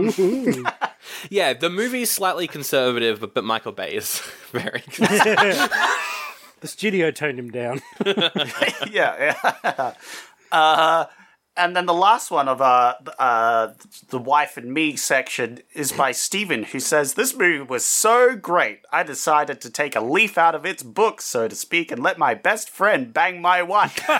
10 out of 10. Best romance film disguised as a war movie. Don't king shame Steven. Yeah. Good on him. I like that review a lot. That's good. I'm going to say, look, Steven said 10 out of 10, so it's probably 5 out of 5. Yeah. We agree on that one. Are you guessing 5 out of 5? Yes, we both are. You both are? Yep. All right, well, you both get a point because it's 2.5. Oh, part of me was like, this could be a meme review, but anyway. Yeah, well, you should have guessed that. You still both get a point because you're both the closest because you both guessed the same thing. Man, I really hope this segment comes back because I enjoyed my wife's segment. I enjoyed the last one especially. The next review is by So and X27NI. Yep. Sure. who says, it's easy to tell that this movie tries to be a Titanic-like movie. It fails with that. However, one thing I liked about it was the CGI. Ooh. Man, I can't wait for Michael Bay's long-awaited sequel to this that he's been working on for 20 years, because I hear it's going to have really good water. Oh, nice. 2.5 for me, I'll say. I'll just go with a 2, I think. It's 3 out of 5. So that's a point to Reese. Well done, well done. Hey, Point for Reese. I don't want to jinx it or anything, but it could be my third time lucky playing this.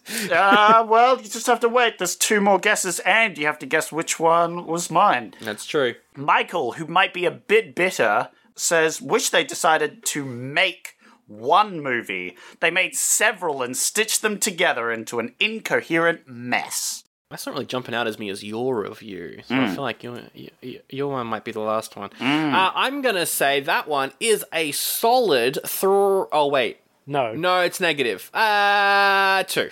2. Okay. I was going to say 3, 1 star for each movie, but, you know. Ooh, good thinking. I'll do 1.5. Well, it was actually 2.5. So Sandra gets the point on that one. We're tied up. That's way too high a star rating for the words used. Well, welcome to Raving Reviews, where the reviews are senseless and the points don't matter. We have our final review by Manny, who says, let's remake Tora Tora Tora, but play it out like some awful Aussie soap opera. The script is vomit-inducing, a colossal waste of money, but more importantly, my time. Same as last time, 1.5. I was just going to say, and just like Australian soap operas, the British have more use for it. Just like the British needed America. I will say that is incredible. I'll go 2.5 as well. 2.5. That's 0.5. Oh, and I was closest. So there you go. Reese, another point for you. And Reese is on 4 points. I'm on 3. Now we've got to guess which one Zach is for an extra point or 2 points. No, an extra point. All right, so I can force a tie. Yeah. You can get a tie. That's the best you can get here, Sandro. I feel like it's the last one. I feel like, because it's what we've all been saying for the past 2 hours, it's the second last one. Well, I guess my midnight hour / 1 a.m. self was more discreet than I thought, because it was neither of those ones. It was, in fact, Stephen who got his wife to be cut. That was... Oh. That's a good joke. Quality stuff, mate. I was hoping that would be a real person. Oh, well. Yeah. Yeah, I know. You were hoping that Stephen's wife did get banged by his friend. But alas, unfortunately, 'twas me. Well, there we go. But that's a quality joke. You get points for that. You do get points. Oh, wow, you've won Raving Reviews. Yeah, me? Wow. No, with 3 points, I'm last. With 4 points, Reese comes in first. Third time lucky there, which means you get to plug your stuff. I think this is going out after your play wraps up, but is there going to be some sort of filmed version or any content? Probably not a filmed version, but I'll just quickly mention it because it's great to be getting back into the acting world. But yeah, I'm currently in the eve of rehearsal week, like tech week, for a version of Dracula, in which I'm looking forward to getting back on stage. Oh, and you're on YouTube, Instagram. We've got a podcast. We haven't done anything since the New Year's special, but check that New Year's special out because it was a damn good one. Yeah. It's a damn good one, and there's a lot of damn good stuff to talk about, so I think we should get back to it. I'm just saying you're lucky you won the Rotten Review section, otherwise you don't get to plug. No, it's true. That's how it works. That's how it works. And unfortunately, we once again can't plug our own show because Sandra lost. God damn it, Sandra, every time. But you won, so I can plug it. Oh, yeah, but I did win as well. To be honest, though, the show I've done most frequently recently would be this show, so I've got to plug the show that I've appeared on most recently, which is Oldie But a Goodie. So there we go. Please check out other episodes of this show. There are plenty of guests. Please follow their Patreon and sign up. Oh yeah, I do remember your episode on RoboCop where there was a joke about I'd buy that for $1, and I always associate that with your Patreon, even though it's more than $1. But buy this show for $1. You can. Yeah. Well, yeah. Patreon.com/oldie-but-a-goodie-pod. We got 2 tiers up there. Well, 3, but don't do the last one because it's too expensive. Yeah. We can't take that much money from you. But yeah, there's the $1 tier for general support and the ad-free feed of the show. And then also $5, upwards of $5 gets you 2 bonus episodes a month. Up right now is a review of Memento, one of the first alternate options from 2001 that we're doing. It's Christopher Nolan's Memento, talking about, because I mentioned Dunkirk earlier, you know, Christopher Nolan, he's gotten so full of himself recently. Memento, great film, going back to his roots where he really began, and I think it's a great movie. So we review that. It's up on Patreon right now. We're also on Instagram, we're on Facebook. We really appreciate reviews as well on Spotify or on Apple Podcasts. You can review us on Apple Podcasts just like Type A did. Ooh. Type A reviewed us on Apple Podcasts, dropped a 5-star review that really helps out. Thank you so much. They say, come for Police Academy, stay for Crocodile Dundee in Los Angeles. An excellent choice. This podcast will take you back in time and reshape your memories. Nostalgia overload, Zach and Sandro are the Zed and Sweet Chuck of podcasting. Hell yeah, I own that. 5 stars across the board. But who is the Zed and who is the Sweet Chuck? That is the real question. That's the good, I don't know. Well, who's the old man? I'll take that. I could be the old man. Oh no, that means I'm Zed. Oh God, no. All right, swiftly moving on. Thank you very much for leaving a review. Thank you so much, Type A, for that 5-star review. You can do it in-app. Greatly helps out the show. Zach, it's time for you to pick next week's movie. All right, let's quickly movie along from this one. You got 3 options. Your first option is called The Animal. Ooh. Rob Schneider is a police officer who gets fatally injured. Oh, no. When he wakes up, he discovers that a mad scientist has patched him up with animal parts. Okay. You've got Wedding Night. A couple get married in Niagara Falls, but then everything goes hilariously wrong. Uh-oh. Does it all falls apart?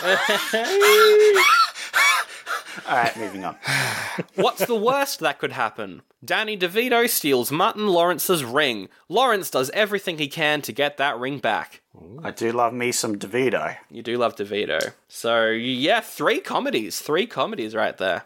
Ah, interesting. These are my choices. Immediately, I'm dismissing Falls. Yep. Because it doesn't entice me.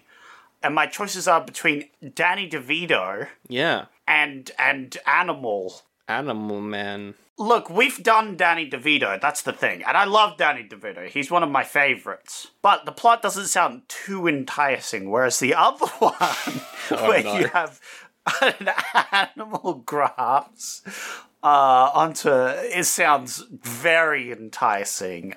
So if we could perhaps do that one...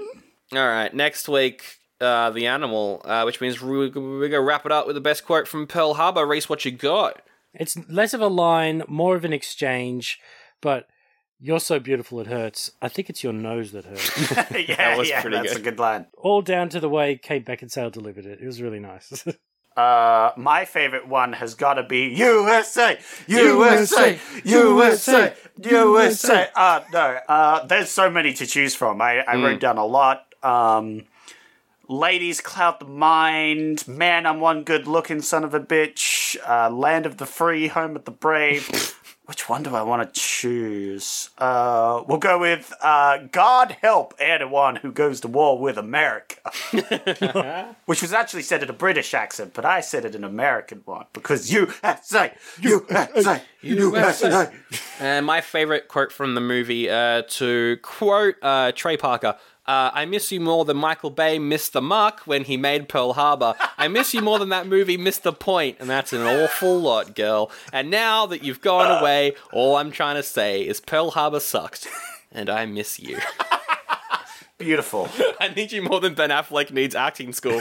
He was terrible in that film. I need you like Cuba Gooding needed a bigger part. He's way better than Ben Affleck. I disagree with a bit about Ben Affleck being bad. I thought it was actually pretty good in this. USA, USA, USA, USA, USA, USA. And fade out.